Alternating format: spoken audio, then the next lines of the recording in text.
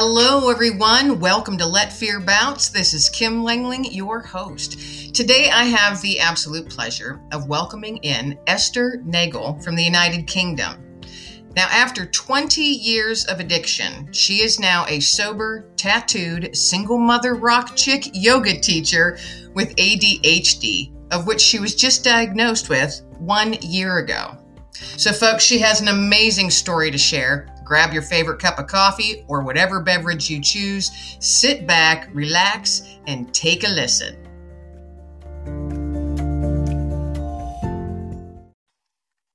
Hello, everyone. Welcome to Let Fear Bounce. I am your host, Kim Langling, and today I have with me Esther Nagel from South Wales. She is a sober, tattooed, single mother, rock chick yoga teacher with ADHD. She's been sober for 6 years and was just diagnosed with ADHD last year at the age of 46.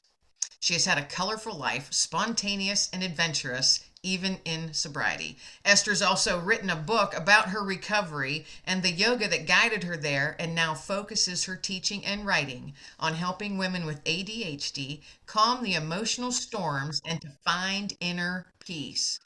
So thank you so much for joining me, Esther. I am really excited actually to hear about your journey because it sounds like it may have been a bit of a bumpy road, but you found your way through it. And I love how you say on here that you're teaching and your writings, you're helping people to calm the emotional storms and find inner peace. I love that sentence. So welcome to Let Fear Bounce. I'm so excited to have you on as a guest. Thank you, Kim. It's really lovely to be here. And absolutely, yes, to say it's been a bumpy journey. It's a bit of an understatement, really. Big bumps and deep potholes along the way. Yes. So tell us a little bit about your journey. I know you've got here sober, tattooed, single mother, rock chick yoga teacher with ADHD. That's a lot. That's a lot in one sentence. So yeah, tell us a little bit about your journey. That's the edited version too. Those are just my favorite bits of the very lengthy description. So yeah, I mean, it's hard to know where to start really because the journey is where do you start when you're talking about a life? But really, I suppose that the journey that we're really talking about here began when I was 40. They say life begins at 40, and my life began, this life began at 40 with a breakdown. A long overdue breakdown. It was years in the making, and it was one of those moments that felt agonizing at the time, but when I look back, it was probably one of the best things that ever happened to me, because what it meant I had to do was look at myself probably for the first time with slightly different eyes. I had to look at my life and what I was doing, and be a bit. I learned how to be a bit honest with myself after years of not really being honest about who I was, or even knowing who I was. It wasn't a case of not being honest. I just didn't know who I was. And so when I was 40, I had this breakdown, and I quit my job. I was a single mum. I have 3 sons. So my eldest was 18, but he wasn't living with us then. I think he'd gone to France at that point, having adventures. And I had a 13-year-old and a 3-year-old. No, he was 13 when I had a teenager and a toddler. I don't remember exactly right now.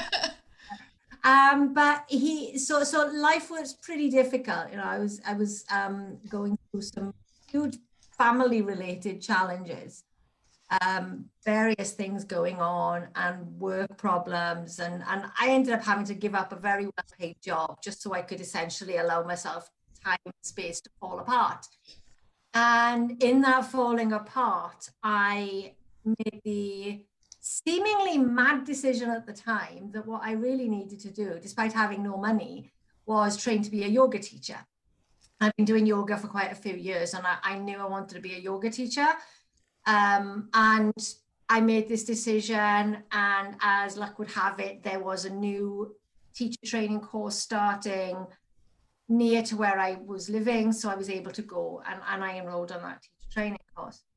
Now, that course changed my life completely. And if you told me at the start of that course that I was going to emerge from that training sober and actually happily sober, I wouldn't have believed that I could have been happily sober, and I would have been absolutely terrified at the prospect. And I probably wouldn't have done the training, because at that point, alcohol was, I thought, my best friend. Now, I had human friends, but alcohol was the one that, hugged me at night when I was on my own and feeling miserable. Clearly not my friend. It was kind of suffocating me as it was doing that. But I was deep in 20 years of alcoholism, and I had no idea. I had moments of insight and clarity about what I was and how I was living my life, but I always ignored those. I created a social life that consisted of people who drank like me, or people who drank more than me. So I was always able to say, no, it's fine. This is normal. This is normal behavior. But through the course of my yoga teacher training, and particularly through learning to breathe properly, I developed all these tools to, firstly, to manage my emotions, to manage my stress levels. And I'd had a very stressful life. My entire life has been quite challenging. And so through yoga, I had these other tools to allow myself to relax and to calm my nervous system down and to be able to sleep. And it also gave me these tools to be able to look at myself with more compassion and more acceptance than I'd ever thought possible. I was able to look at mistakes that I'd made in the past and sort of accept that I'd made them and stop beating myself up for them. And, I had a lot of mistakes that I beat myself up for a lot. And even looking at my past was horrific in some parts, terrifying, really awful kind of truths that I had to confront about myself. But also I was able to forgive myself and see that, that yes, I made this bad decision here, but that didn't happen in a vacuum. This was to see the lead up to these things and to see the path that I was on, and how that decision that I made in that moment was actually the only decision I could have made at the time. So I was able to forgive my younger self and a lot of other people who'd hurt me. So that was, that was an incredible place to get to, where I was then able to get to a point where I thought, actually, I don't need to do this to myself with the drinking and the smoking and the drugs anymore. And I was able to gradually embrace sobriety and got to a point where actually it wasn't scary, but it was something I wanted in life. So you started, and I take notes as folks are talking. There's so many things that you've brought up. It's just amazing. Your journey has just been amazing. And first off, I love how you say you never envisioned yourself being able to be happily sober. I love that. That's a title of a book right there. Happily Sober. Seriously, jot that down. That's a wonderful title for a book. Happily Sober. Seriously. At least that's how I'm a writer and an author too. So that's how it popped in my head. But first off, love that. Over 20 years, you were drinking and doing drugs and such like that. That's a long time. That is a long time. And then how you said that you confronted your truth. You confronted your truth, and you were eventually able to forgive your younger self. There are so many people walking this planet that are unable to do that. And that you started your yoga training.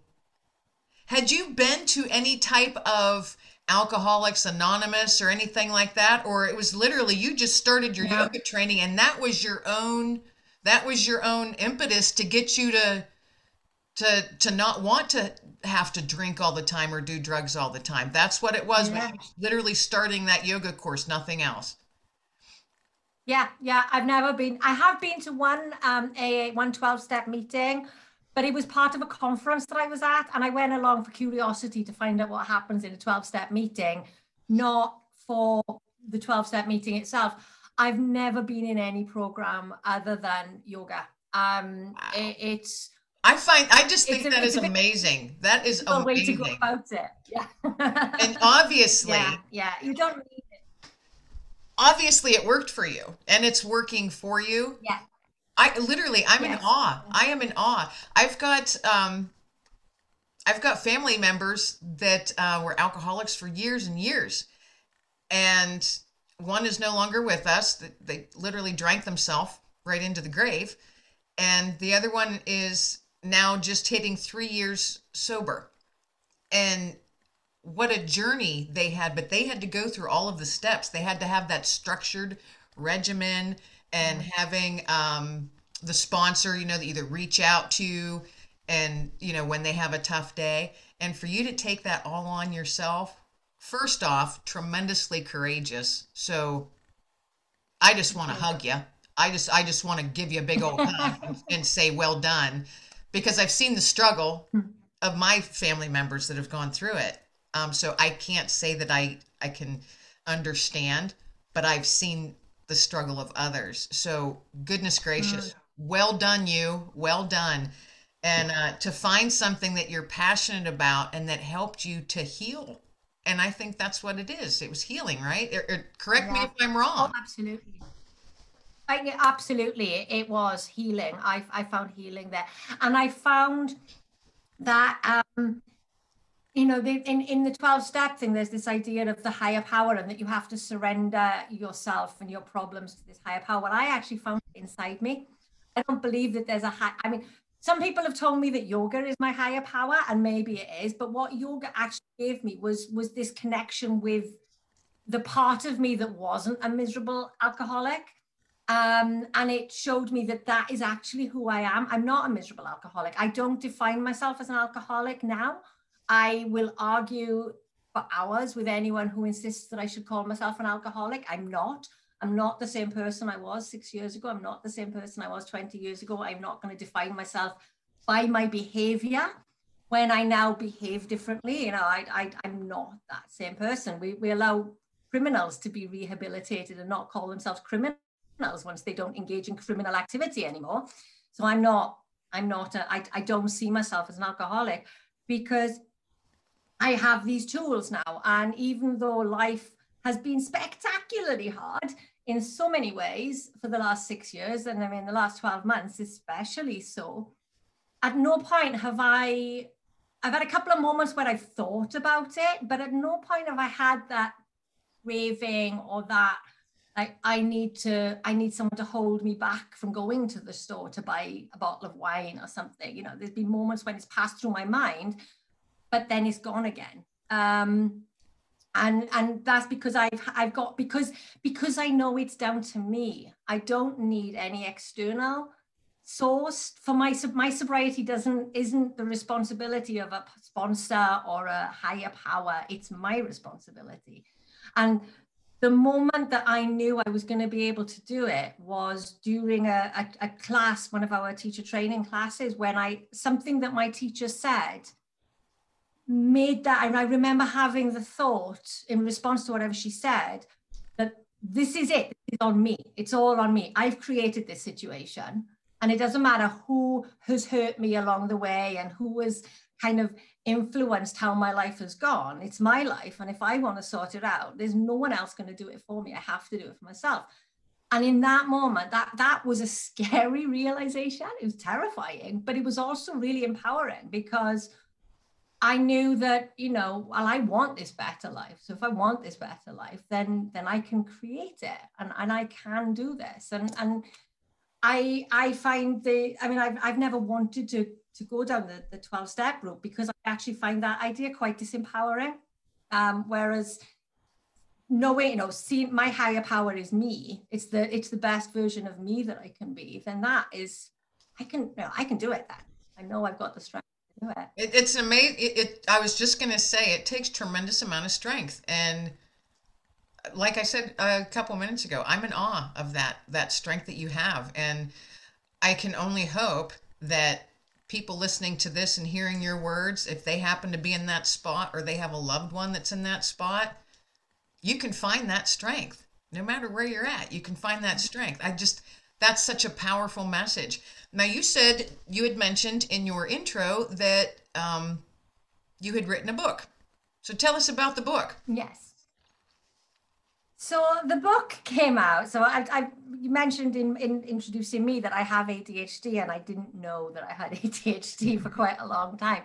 But the book is actually probably the most ADHD thing I have ever done in my entire life. I deactivated my Facebook account for a month a few years ago, and about a week into that Facebook fast, I got challenged to write a book to publish at a conference that I was going to be speaking at in India. And I had about a month, and I had already had quite a lot of stuff that I'd written, but it wasn't a book. You know, there was stuff that I'd written that I could start from, but it wasn't a book. And I spoke to an editor friend of mine, and I said, right, I've got this lunatic idea. I want to write a book in a month. If I do the writing, can you help with the editing? And she's as crazy as I am. So she said, yeah, we can do that.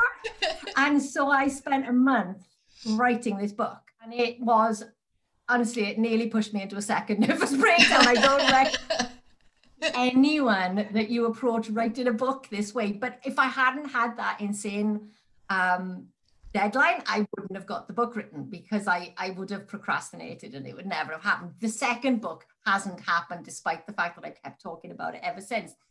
So I wrote this book, and it's kind of my story, but it's also, I go quite deep into the yoga philosophy and some of the practices. So it's almost like a yoga philosophy for beginners. And it really goes, I mean, I'm talking about recovering from addiction, but it can be applied to anything that you're trying to overcome. You swap out alcoholism for anything, any of the challenge. Yoga wasn't invented for healing addiction, but it is the perfect, when you go deeper into looking at the philosophy and you go beyond what you do on a yoga mat. There's actually a lot of similarities between yoga philosophy and the 12-step philosophy in terms of some of it. But what's the name of your book? What's the name It's called Bent Back into Shape, and then the subtitle is Beating Addiction Through Yoga. And is that available? Is that available on Amazon? It is available on Amazon. It's the only place it is available. I just can't deal with formatting it for anywhere else. So it's bend back into shape? Bent Back into Shape, yeah. Fantastic, folks. Get on Amazon and look for that. I'm going to. When was that? When did you publish that? 2016. Oh, okay. So yeah, it came out in, I think, May 2016. And then I rejigged it and republished it on the 12th of October in that year, which was my second year anniversary of being sober. Okay. All right. So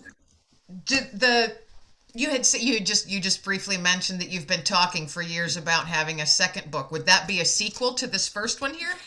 Well, I don't think I think I will probably never stop talking about my because it is such a fundamental part of who I am now and what I do. But the idea that I've got, I do want to do it. I need somebody to give me another crazy deadline so I'll actually do it. But I want to write, when I look back at that book now, I want to basically rewrite it to talk about the ADHD, because there's so much that I thought I knew about myself then that actually now I know I've got ADHD. It's like I've got a completely different understanding of myself. So if I was to go back and rewrite that book, then I would have to put, it basically would become a different book. So yeah. What I would like to do is write about, I love to talk about breath, because I think learning to breathe properly was the main thing that helped me. And I know that there's so many ways that can benefit people with ADHD in terms of calming of, we've got very, very busy minds. Yes. You'll never get it empty. You'll never get stillness, but you can calm it, and you can calm your emotions, and you can just bring yourself into the moment when your mind's racing in 500 different directions. So what I want to write about is breathing, and to tie in the addiction, because I will never be able to talk about my life without talking about the fact that I got sober, because it basically, my drinking defined me for 20 years, and then my sobriety defines how I live my life now. So it'll be combined, but it will be very much more focused on ADHD, because there's a lot of women out there now who are, I mean, I think there's an awful lot of women like me who are in their sort of late 40s, wondering why their life has always been the way it was. And maybe they're just coming out of some sort of substance abuse, or maybe food addiction or something. Because once you take that addiction away, you stop self-medicating, and then the symptoms get worse, which I noticed. I got sober, and suddenly I seemed like I was even less in control of myself in lots of ways, because I wasn't medicating myself with alcohol anymore. Yeah. Wow. So I think there's a lot of women out there who would probably benefit from a woman, maybe a woman in recovery, definitely a woman with ADHD in their 40s, writing about a simple way that you can manage those symptoms, and that you can find your way to a happier place to be, to a better relationship with yourself.